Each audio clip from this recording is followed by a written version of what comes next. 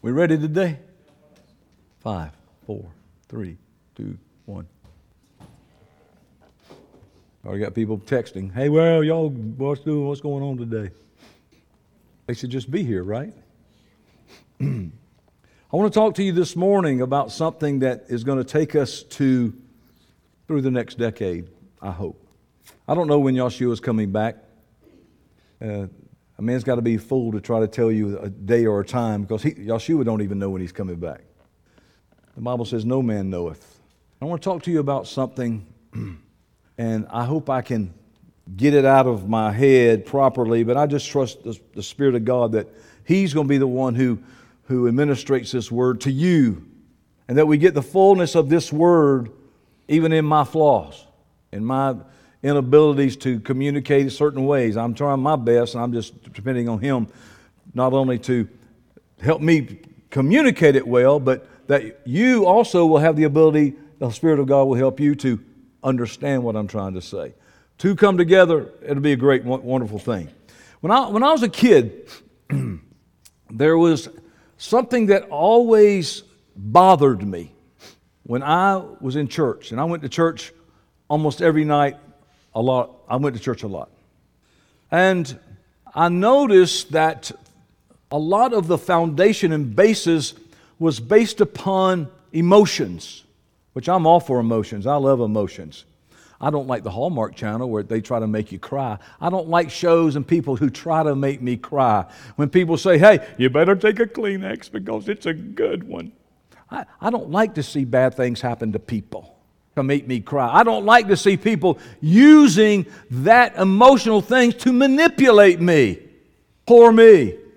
When I was a kid, they sing songs. I remember when I was a teenager, there was a trio out, they were Pentecostals, and they had this, they were really into music. Their whole denomination is built upon music. Everything's music. And so it developed in this thing that people thought that emotions were the anointing. But what I found out is that people who were anointed with emotions more than likely didn't have any power or flesh and muscle to go along that they would be victorious in their everyday lives. Even matter of fact, the guy who wrote a lot of these songs that I'm talking about now, he and his wife are divorced now. He wound up becoming, going into, maybe I shouldn't say all that, but I'll just say this. This is like one of his songs is this. Lord, I need a brand new touch. My strength from yesterday is gone. Poor little me, oh God, help me. See, I don't think that's a true ecclesian Christian song. Even though we know life sucks and we know things are hard. But what happens is we have developed, and we've been developed and fathered and mothered by Mystery Babylon is what the Bible calls it. It's the harlot. It's the one who has taken and robbed the true gospel and has had all these denominational daughters. And I got to tell you, the daughters of the Mystery Babylon are very beautiful. Man, these women are beautiful. Now, I'm using this as an analogy, you understand, not a real person, like the Bible uses metaphors.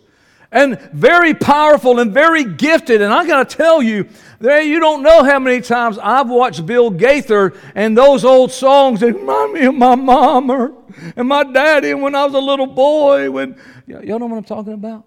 The spirit of nostalgia that does nothing but freezes you where you are, and you can't go on to where God's called you to be. That's what happened to Lot's wife. Man, this gifted American church, which beautiful buildings, powerful influence, loves to entertain her audiences. Loves it. Cantatas. They're willing to bring real camels and cows into their sanctuary. And we sat there and ooh and ah, look at that. Mommy, watch that on the floor. Move running right along. She loves to tickle our ears. They love to soothe our consciences and tell us our sin is okay. And they're experts at what I'm titling this message, Wetting Your Kleenex. Wetting your Kleenex.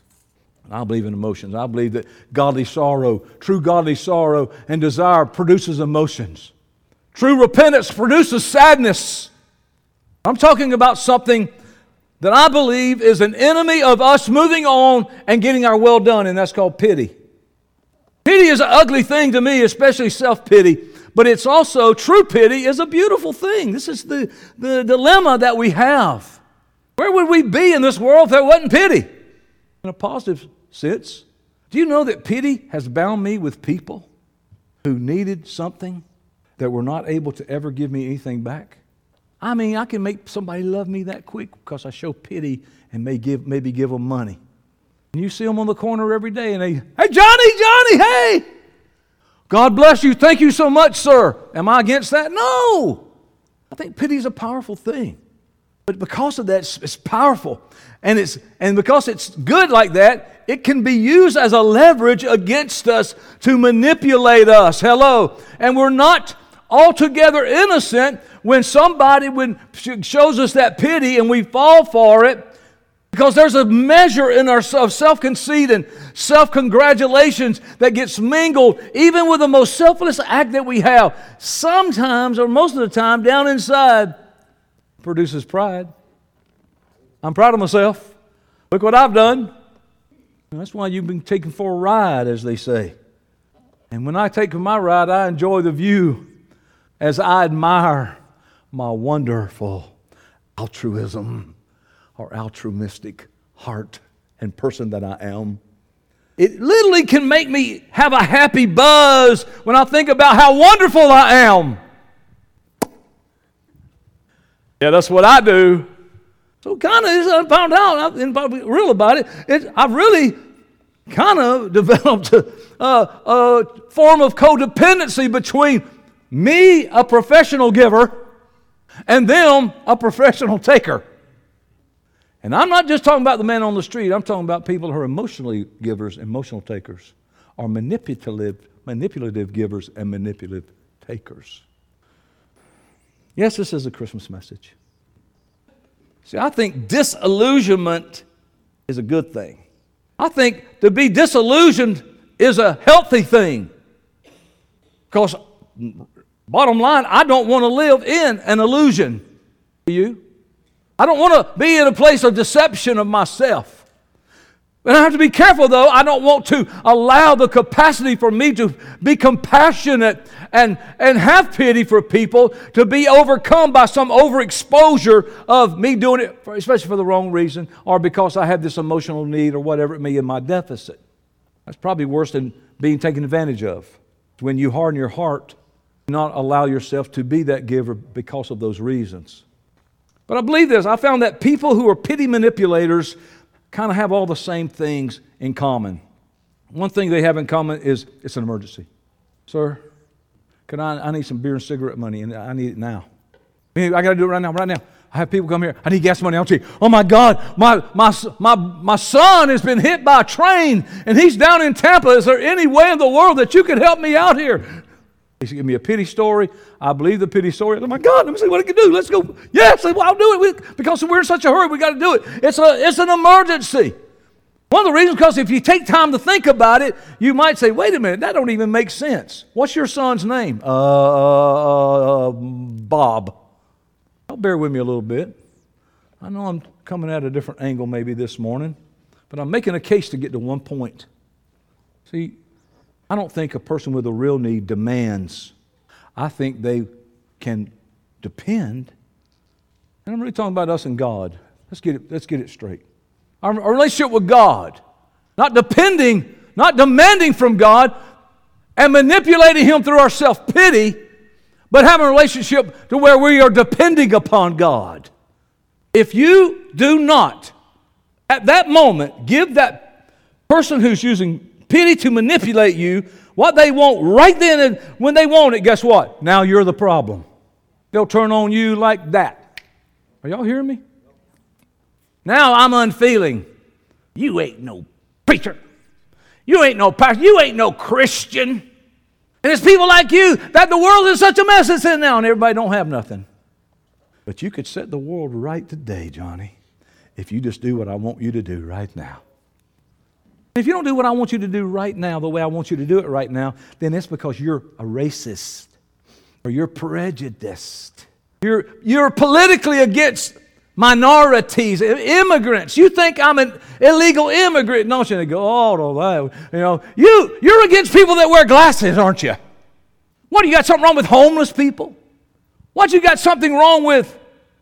And I could go down the list. Right now I'm using the analogy again of giving somebody money on the side of the road, but what I'm really getting to is how you treat people and how we have a relationship with Yahweh. Because we are the ones who have developed a relationship with Yahweh, wanting Him to respond to us by somehow being pitiful to Him. And I'm going to show you today, if you'll let me, that don't work. And once you understand that, you probably won't be mad at God anymore. Because there's something He's got against you. Now, and listen, will you tell yourself this? He's talking to me. Tell yourself that. He's talking to me. Because it's easy for us to get in a place that we think that we're doing pretty good, that now this word ain't for me. I'm going to tell you, this word's for everybody in this house.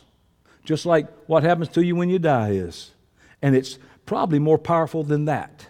But I'm trying to teach you something that if you apply it to your life, you'll get a well done. One thing about that tactic is it never ends. There's no hope in them understanding the reason why I don't respond to their pity, because they have already judged me guilty. And you know why? Because I exist.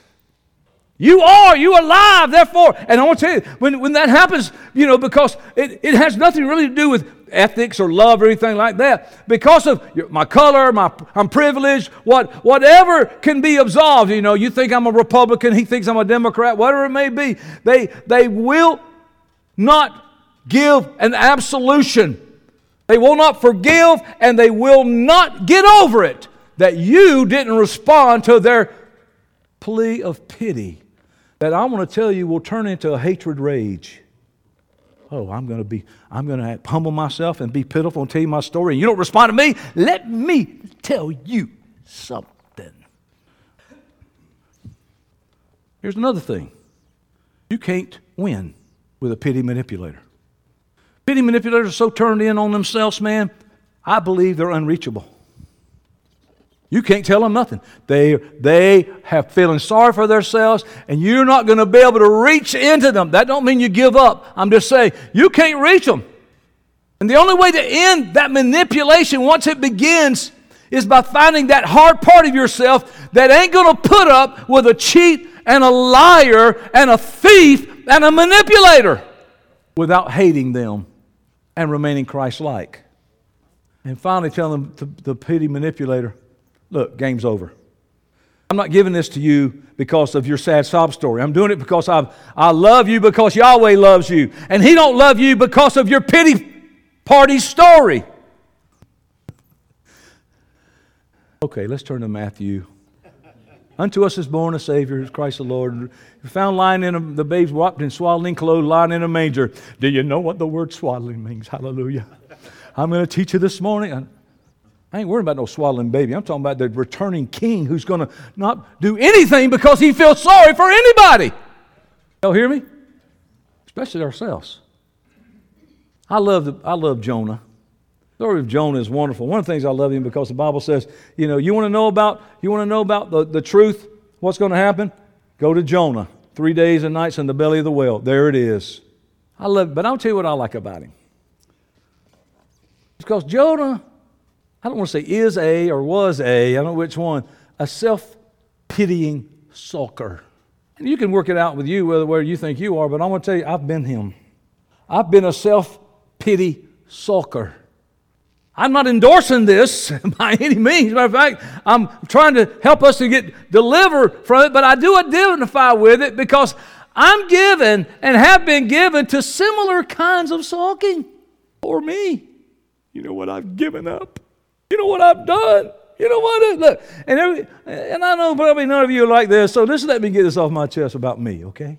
For me, I'm thankful that God's Word shows people's experiences, His servants that had deficits in them, because it gives me hope. And they're more screwed up than me. That's good news for me. Like, my God, if Jonah did it. And also, Jonah reminds me of God's mercy towards self-pitying sulkers like me. And He encourages me to lay aside that sinful weight. It's a sin that so easily besets us. You know the story, man. Yahweh tells Jonah, I want you to go to the Syrian capital, Nineveh. Judgment's about to fall on them. I'm going to destroy them. So Jonah suspected God's motives were gracious. Warn them so I can be merciful to them. And he jumped on a ship, and instead of going and warning them, he think they deserved it, so he got on a ship and went the other way. So you know the story, and a big fish. Somebody said, what kind of fish was it? I said it was a grouper. Get it? Grouper, Uber, grouper, gruber. Forget it. I'm going to go home and feel sorry for myself. Y'all don't get my jokes today. He got in that big fish taxi, and that fish intercepted him, took him all the way back, vomited him out. So Jonah obviously repented. He obeyed God. He prophesied to the city of Nineveh. Repentance broke out all over the place. And Jonah chapter 4 verse 1 said this, it displeased Jonah exceedingly, and he was angry because God forgave people who didn't deserve it. But I've been serving you all this time, and you bless them, and you don't bless me. Poor me. Poor me, God. He knew the Assyrians. He knew that they were brutal to their enemies. Read the stories. And in the future, he knew they're not going to change. They're going to go attack Israel again. They deserve to be destroyed. And he also knew Yahweh, man, that He can be merciful to His enemies. Not out of self-pity, but out of a repentant heart. Sure enough, they repented. God relented. In verse 3 of chapter 4, not only did he get angry, he was so angry he wanted to die. I got to tell you something. I know people who are so miserable in their self-pity and wallowing in self-pity, they just want to die. It's more prevalent than you may know. They may hide it from you, but I hear it. I get the calls. I'm done. I'm finished. Poor me. I've gone through so much. Listen, there are some real legitimate things that people go through. And they're mourning and grieving, but they don't have to have self-pity. And it may get cloudy in the initial beginnings of it. Here we go. We see these things that are related to self-pity. So what did Jonah do? He went outside the city to sulk and to watch. I guess he's thinking maybe God will wake up and He's going to really destroy Nineveh. But guess what? It ain't looking too good. He's sitting out in the middle of nowhere, and so what Yahweh did, he caused this plant to grow over his little booth, a little tent he made, and gave him a shade in the sun, from the blazing sun. And then he sent a worm to kill the plant, which killed the prophet's shade. So guess what he did? He got angry again, and he just wanted to die. Doesn't it seem like a pattern? This wasn't something that, really his circumstances, it was something inside Jonah. It was something in him that he was a person of pity. And he believed that things could be manipulated by pity. And he lived off of pity. This is what God told him in chapter 4, verse 10 and 11. He said, look, you pity the plant for which you did not labor, nor did you make it grow, which came into being in a night and perished in a night. And should not I pity Nineveh, that great city in which there's more than 120,000 people who do not know their right hand from their left, and also much cattle? He said, look, you want to pity a plant, I'm pitying a city. Jonah said, well, the plant made me feel good, and it made me feel comfortable. And then when the plant died, guess what? I'm back in the sun again. He felt things were so unjust. Listen to me. If we do not repent of the sin of self-pity, everything that happens in your life you are going to think is unjust. And it will suck the life right out of you. Nineveh got to live. My plant died. My shade died. I tell you what, God wasn't giving Jonah nothing in his way. Jonah said, I want this, I want this. God said, no, no, no, no, no. The Bible says in chapter 4, verse 9, that he lashed out at God. I don't think Jonah was just feeling pity. The presence of pity and the effect of that in a person's life is unmistakable. I'm talking to you today from the experience that I had with people who faint. Why don't people have the ability to be overcomers and victorious in God? Why are they always quitting? Why are they? I'm going to tell you, it comes down to the carnal, ugly thing of poor me. And I don't get it my way. I mean, we may not verbally just say it that way, but our actions say it perfectly. I know you don't get me this. I'll tell you what I'm going to do. I'm going to do this. You're a fool. You're talking about God. That's what do they say? You cut your nose off to spite your face? Well, I'm going to just do this. Listen, most of us know that anger because of our own experience and things that we go through. We know these things that shut us down emotionally, and when they do, they shut us down also spiritually. We know the desire to just sulk and lash out against anybody that crosses us. Now we're mad at the whole world. You ever seen somebody like that? Mad at everything and everybody, don't like nobody. Now they become a recluse, won't do nothing with nobody. What a horrible place. What a horrible place. Self-pity, I think, is something that maybe we've lived with so long we don't even recognize it. Maybe it came from a bad childhood. Maybe it comes from experiences of the past. I mean, those things can live with you forever, but you don't have to.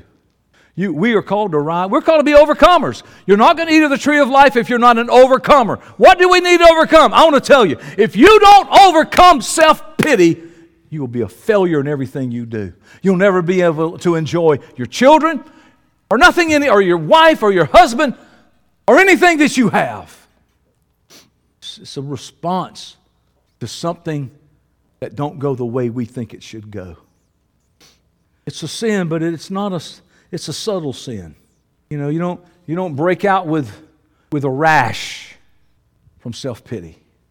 You know, you don't get fever blisters on your lips and your eye don't swell like a sty in your eye. You ever have a sty in your eye, man? You're walking around like this, you know. You don't show any of those things. And I don't think most people recognize it because it wears the costume of righteous indignation. It's my right. I have the right to do that. I'm going to do that. They're mistreating me. Yeah, just like the guy who you're trying to give $5 to. Bevy and I were in Cuba. There's two kind of currencies in Cuba. There's a governmental currency and then there's another currency there. And obviously it's not as valuable as the governmental currency, but it's spendable. There's a poor lady there, man. Everybody poor there. Look, we found out that communism and socialism and fascism and all that doesn't work. There was a lady, though, that came up to us, and Bevy, all we had was the currency without the picture on the face. If it had a face on the currency, that's the good stuff. This right here, spendable, but it's not like this. So Bevy handed her the not so good money. This is a poor person. She got mad at us.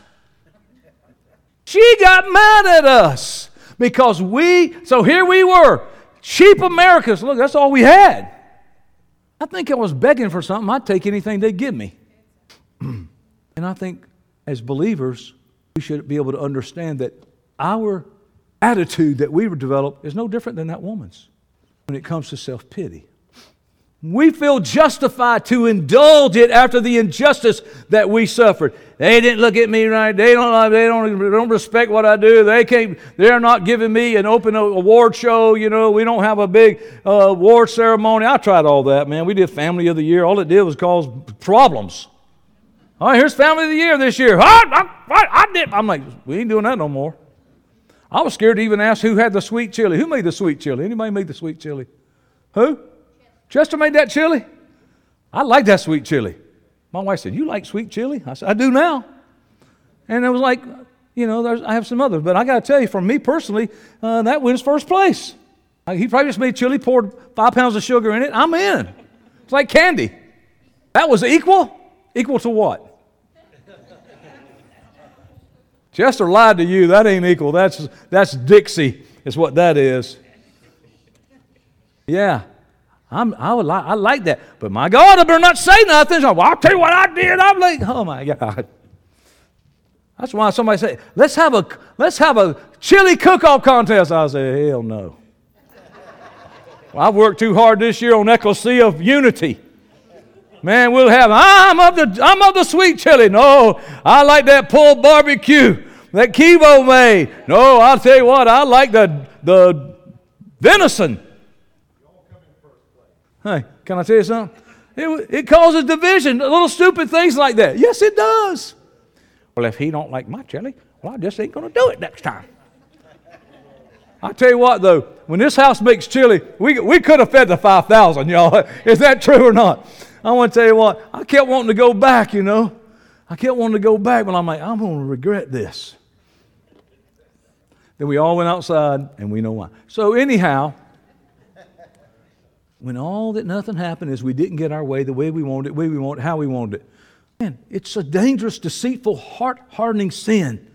It's a spiritual deadener. It chokes your faith. It drains your hope. It kills your joy. It smothers your love. It fuels your anger. It robs any desire to help anybody else. You just say, screw it. You ain't helping me. You didn't do that for me. I do all this. I ain't doing nothing for you. That's the creed of a fool. Don't you know that there's an economy of God that He's left with us in order for us to receive? He's given us a way to do it, that we don't have to say, I'm not feeling so good, Yahweh. Can you do this for me? Because you know, here I am here by myself, and there's nobody else around. They think I'm all crazy. Don't I deserve something because I'm the home? Yeah, you deserve something. I gave it to you, the truth to have immortality. Get over it, crybaby. When I was a kid, man, the old wrestling used to come on every Saturday at 4 o'clock. And there was these two fat wrestlers, Baby Blimp, and Crybaby Blimp. I hope neither one of us are that. Let me tell you what, this thing I'm talking about is a feeder sin. It just feeds that sin, man. Come on. We're giving it to it. It encourages us to comfort our poor selves with all manner of self-indulgence. It's like, now it's okay for me to gossip. Now it's okay for me to slander people. Now it's okay for me to just, watch me eat now. Oh, I can be a glutton, and now I can you have substance abuse now. We disallow that. We don't get our little baby way, which is for our good. And because we don't know how to receive from God and how to approach God, we think we're going to schmooze up to Him and make Him feel so pitiful, feel sorry for us. And He's like, yo, Johnny's crying. Help him. He ain't moved by that. Y'all hear me? Initially He is, and He can be when He wants to be. But He set up this whole way of life. I got to tell you, once a kid reaches a certain age, I don't want them crying for crap no more. True? No. Ask me. But see, we think God is like the way I think God was. Instead of a father, I thought He was a mother who fretted at every little whimper and cry of her baby. I mean, run! Just make sure that baby was okay. God will let you cry. You hear what I just said? Just like your daddy will. Well, my daddy, you're not going to eat that? Well, it'll be in here for you when you get back. I've ate many English peas that were crunchy like capers. Because my mom and dad came out of the Depression, and we always never went to bed hungry. Cookies and milk. And we get a big glass of milk crunch Oreo cookies in there. Now I'm on your page. Or a big bowl of cereal or ice cream every night before we go to bed. I ain't over it yet. You got this thing. They put that in there because they were living in the Depression and they went to bed hungry. My dad said, okay, if you're hungry, you'll eat anything. How many times did he tell you all that? I don't like this. Well, you ain't hungry then. If you're hungry, you'll eat anything, son. There would be that food. I come in from playing and all, get a bath, come in there, want me a bowl of cereal, some Oreo cookies and milk, something like that. Nah. No. Dad, they're crunchy. He didn't care. Hear me? Did he not love me? No, he taught me some stuff. Let me tell you what my mama taught me. I'm going to beat you till you cry, then I'm going to beat you till you stop crying. Anybody's mama said, I'll give you something to cry about. Oh, yeah, see there? I don't know what's wrong with the kids today because you don't give them something to cry for and then give them something to stop crying for. That's what's wrong with them. And we have a generation of adults, and Christians are the same way. I don't get my way. Look how pitiful I am, Lord. He don't care. He ain't got time for your pity, even though He's loving, He's understanding. Please understand what I'm saying. But when it comes right down to it, He hears He hears your heart cry. Yes, He does. When you're in pain and you're suffering, yes, He does. But now, for you to deliver yourself from that, you've got to step up and do what He said do. Eat that. I know that ain't popular in church, but I don't care. I ain't popular anymore anyhow. Feed or sin. Gives you a reason to sin. You're going to binge now. I'll tell you what I'm going to do. I'm going to watch pornography now. You're just looking for an excuse. I'm just going to get drunk now. I'm going to care. Hey, God ain't going to do what I want to do. Let me tell you what I'm going to do. I'm not going to serve Him. I tell you what I'm going to do. I'm going to quit tithing. I'm going to quit giving. I'm going to quit obeying Him. I'm going to tell you that's the sign of a big crybaby. When people, because of their immaturity, don't step up and walk into the maturity. And I want to tell you, all of us deal with it. Yes, it does. Same way when you get mad at your wife and she don't do something and look at you right and say husband and all that kind of stuff. Guess what we do? I remember as a kid, this was back before it was a sin to wear makeup. And women couldn't wear pants to church. And I remember there was a lady in our church who said she was going to, her husband said, I'm going to grow a beard. That was wrong too. I don't know why. I had a beard one time when I was young and went to this girl who used to sing with me, and we went to her mom and daddy's church, and her mother said, Johnny, what are you doing with that right there? I said, I'm trying to be like Jesus. She said, the Lord didn't have a beard. I said, oh yeah, they plucked it out. That's funny. Let me tell you why. Because she didn't know any better. But you have this whole group of people who have this mentality and this attitude about the things of God and what God's doing and what He's supposed how we're supposed to get beyond these things. And this lady said, if you grow a beard, I'm going to start wearing makeup. Or it was the other way around. I'm going to wear makeup. Well, I'm going to grow a beard. We use when people wrong us to justify our wrong. That's what we do. Well, I tell you what, I've done this, ain't nothing happened to me. Well, that's a good thing. Maybe you're tithing and maybe you're giving and maybe you're forgiving and all that kept from something from happening to you. Self-pity poisons our relationships. I'm telling you what it'll do. It'll cause you to burn out. I can't do this. When I go to church anymore, I do everything. I try this. I try to do this and I try to do that, and people don't look at me right and they don't give me, look, we can't continue to pet your pity. That's not what ecclesia is about. But I'll tell you, if there's a need, we'll meet it. If you're hurting, we'll be there for you. But we may not be able to understand and do it. There'll be others here that can be touched by that because they have been there. Self-pity does us no good whatsoever. Even if we do suffer persecution for righteousness' sake or some evil done to us. Hebrews 12:1 says it's a clinging sin that weighs us down like an anchor. We've got to get rid of it as soon as we recognize it. There ain't no formula. There's no really way to do it except through obedience and faith. Obedience and faith. Repent to God for that self-pity. You can't continue with it. You've got to kill it in your life. Recognize it. You got to repent to those people that you always put under the pressure of your self-pity. It really goes down to pride. People that get offended. I know a pastor one time years ago, we went after church and we had a long meeting and it was real late, about 10 o'clock. When 10 o'clock at a restaurant, most people are ready to go home. This guy said, I don't care if y'all ready to close it or not. We're going to come in here because you don't know who we are.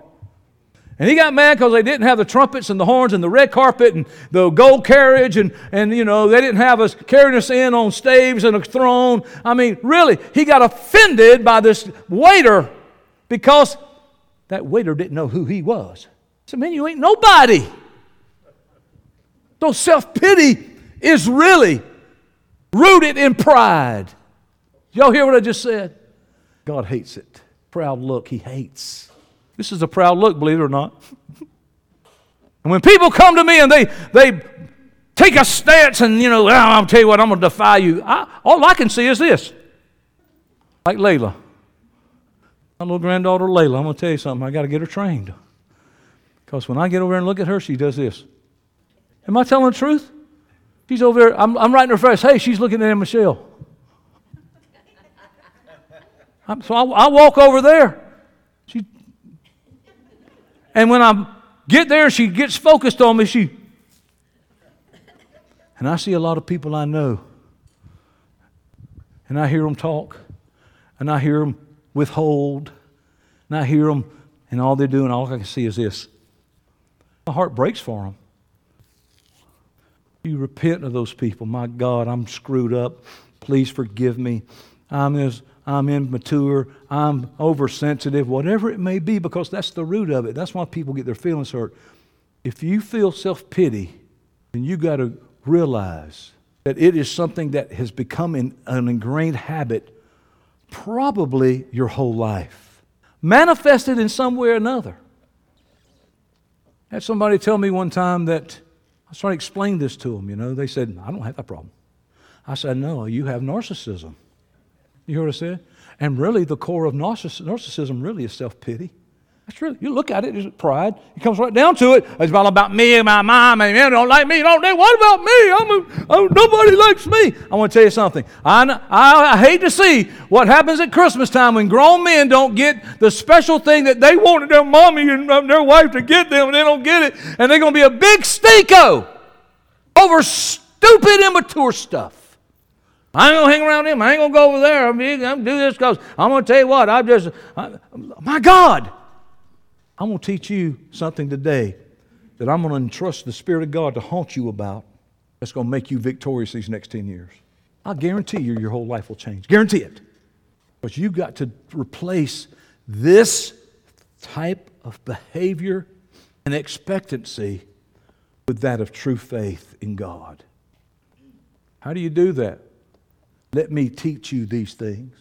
Receive these things. Come to the house of God. Because this is where you're going to work it out. House number 2 is where you're going to work it out. And you're really going to work it out. What I'm after, ultimately, is you working it out in house number 1. Because when you lay around and cry, and there's nothing wrong with that. Sometimes we just got to get it out of us. But when we lay around and pour me and God on it, then what you're going to do, poor God is never going to be able to help you because He exists. And you'll blame everything that has ever happened on Him. And it's not right. God is just. Why don't He help me? Don't He know what I'm going through? Of course He knows. He sees and hears everything you've been going through. But He does not mainly move in our life out of pity or out of feelings. Do you hear what I just said? He don't just look and say, oh, poor them. If He was, everything would be worked out. Let me tell you what God has done so you can understand this. He hardly ever intervenes in the lives of people on this planet. He's given man his own time to prove to himself he can't govern. My God, if we've ever come to the epitome of that, I've never seen anything like it. Don't we know now we can't govern ourselves? But I don't need Congress to show me that. I learned that about my own self a long time ago. See, modern Christians are going to tell you that God's going to mainly move because He feels sorry for poor little old you and have other feelings. All I got to do is show you that commercial that's extra long. And he's singing, in the eyes of an angel. And they show those dogs and stuff like that. I turn that mess off. Man, I'll be down there at the animal shelter getting a divorce. Hear me, Joel?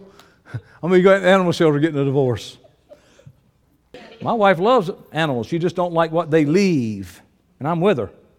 And people get mad at me for that. People show all these horrible situations of children. Let me tell you why they're doing it. They want to get your money. Y'all hear what I just said? Yeah, but it helps some people. Well, let me tell you what you do. You look at the administrative cost. Now, if they're going to give all the money to those kids, and I'll tell you, I'm not against that. And I'm not against administrative costs. But, when a guy I don't want to name any names, because they make... everybody, I'm being watched on national TV right now, and somebody may hear about it, and I don't want to get sued. But the fact is, millions and millions There's people collecting money every Christmas. I don't give them a dime. They got $10 billion in the bank. You ring that bell to me, I ain't running, no. No. Y'all hear me? You got $10 billion to make. You spend that, then I'll help you. You don't need no help. $10 billion, you know. I mean, I think the interest rate, even if it's low, you can kind of live off good off that. God don't move off that pity stuff. He don't show that. See, everybody tries to do that with Jesus at Easter. Poor Jesus. He died upon the cross of Calvary. He got beat with stripes. Look, it's horrible. I get it. I appreciate it so much. But that ain't going to get nobody saved and make nobody change because they feel sorry for Jesus. I want to tell you what. Yeshua don't feel sorry for himself. You hear what I just said? The Bible says he joyfully endured the cross. That's what my Bible says. Why? Because he knew what was set before him. He didn't wallow in pity. Poor me, what am I going to do? What am I going to do? What am I going to do? I'm going to get resurrected and live forever. These present sufferings aren't worthy to be compared to where we're going. My washing machine broke, Johnny, and I've been tithing for 3 months. Well, you needed a new washing machine. He only responds when faith is manifested in him and his word is obeyed. When you and I operate in the laws that he's given to us, that's when God operates. I was going to tell you a story about Hannah, you know, and what happened to her. She was barren. I guess I am telling you. But she's barren, and man, she was so sad and all that. But finally, besides sitting around and pouting and doing all that she did, had to wallow in self-pity, she finally did what God expected and continued to what he continues to expect, to put an end to her dilemma. She didn't say, Lord, you promised me a baby, and I've been waiting on a baby. Poor me, I don't have a baby. And it really goes back to your self-image of who you are, because you're trying to make something good out of something that God said is no good. Remember what I told you last week? There is no good thing in your flesh. Your heart is deceitful. That's what repentance is. You realize I ain't good for nothing. But because he loves me, there is my self-worth. Not because, poor me, I'm just, I'm just flesh. I'm just human, God, and I screw up all the time, and could you just help me, please? No! I'll deliver you, raise you up now. I've shown you what to do. You have to use your faith that starts as a mustard seed, and you got to grow it into the full bush. Psalm 4:5 says, offer the sacrifice of righteousness and put your trust in Yahweh. Don't try to make everybody, and especially Yahweh, sensitive to your situation that you think is unjust. Use your faith, and that's what God, how he will bring deliverance to you. Yeah, people are going to try to get you to try to wet your Kleenex. And boy, it works. Preachers even practice crying, won't they, Kim? Because they want to move you emotionally. And when somebody tries to move you emotionally, it's manipulative. Y'all hear me? It's manipulative. Well, my family. Look, let your needs be known. When we wallow, what we're doing is we're just removing God out of the picture. When we complain and have self-pity and, but look what I've done. We've done nothing and can do nothing. He said, look, I'm not here to tickle your ears. I'm not here to soothe your consciences. I'm not here to entertain. And I'm not here to wet your Kleenex. The admission price to that church is your life. The Bible says in Proverbs 5 that woman's feet goes down to death and her steps lay hold of Sheol. We create our own results out of our faith. And this is a little saying that I want you to remember. God, Yahweh, your Heavenly Father, is moved by your seed. He ain't moved by your need. Y'all hear what I just said? I haven't taught on seed time and harvest in a long time, but this is something we've learned years ago. Your need is irrelevant to Yahweh, because what he's done is he's given us the way to grow out of that and be delivered out of that. What is your seed? It's your faith. It's your trusting. It's your believing him. How do you do that? Well, one of the things is by what you say. You know that's a seed that goes forth and brings forth, so when you speak life and death, if you speak death, that's what you're going to get. Pretty soon, once all that self-pity you have in you is going to come out of your mouth, guess what? Then you're going to hear it and you're just going to become it. Because you will believe what you say. Even if it's not even true, it will bring forth things that are. Your world is framed the same way Yahweh frames the world. Yahweh didn't do this. Man, there's no stars. Why there's no stars? I want some stars. Why are there no stars? Can we have some stars? I've been good. He didn't do that. He framed the worlds by what he spoke. And it wasn't a first time speaking, so to speak. He spoke faith. He spoke what God said. I got to tell you, not only you speaking it and influence yourself in a bad way, but you can be around people, and if they're negative all the time, you'll become negative. I told people, I used to tell them this all the time when I was young.